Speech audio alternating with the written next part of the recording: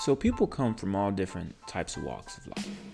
And we all grow up with different experiences that shape us and kind of help us to become who we are. But sometimes we end up getting scarred by those experiences. So when I created my life coaching company, Empowering Life Changes LLC, my idea was to help somebody get from where they are today to where they want to be in the future. I ended up creating a blog, and now I'm doing a podcast, and that's called the After Action Review. And I just continue to use that process, which is to talk about what is going well, what is going poorly, and how the client can improve. So take a listen to the podcast where you'll be able to come in and listen about some of the different tips and tidbits and life lessons that I've picked up along the way that I'm sharing with my clients in my life coaching practice.